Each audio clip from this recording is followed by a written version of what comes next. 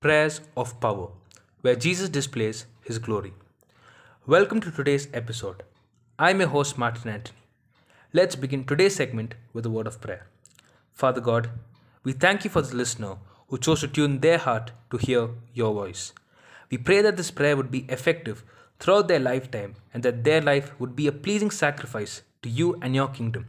In Jesus' name I pray, Amen.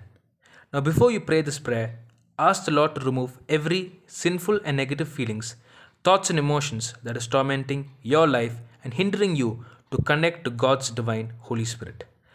Now, let us pray the prayer against spiritual backlash. My Heavenly Father, I thank and praise you for you are my protector. I know I can run to you in time of trouble, and I know that nothing is impossible for you to conquer. I know that I am covered by the blood of the Lamb, and by that authority I bind the powers of Satan in the mighty name of Jesus Christ of Nazareth, who sets the captive free. And I know that I am going to walk in the power of your victory, which is backed up by your divine, powerful Holy Spirit. Do this for the glory of King Jesus. Amen.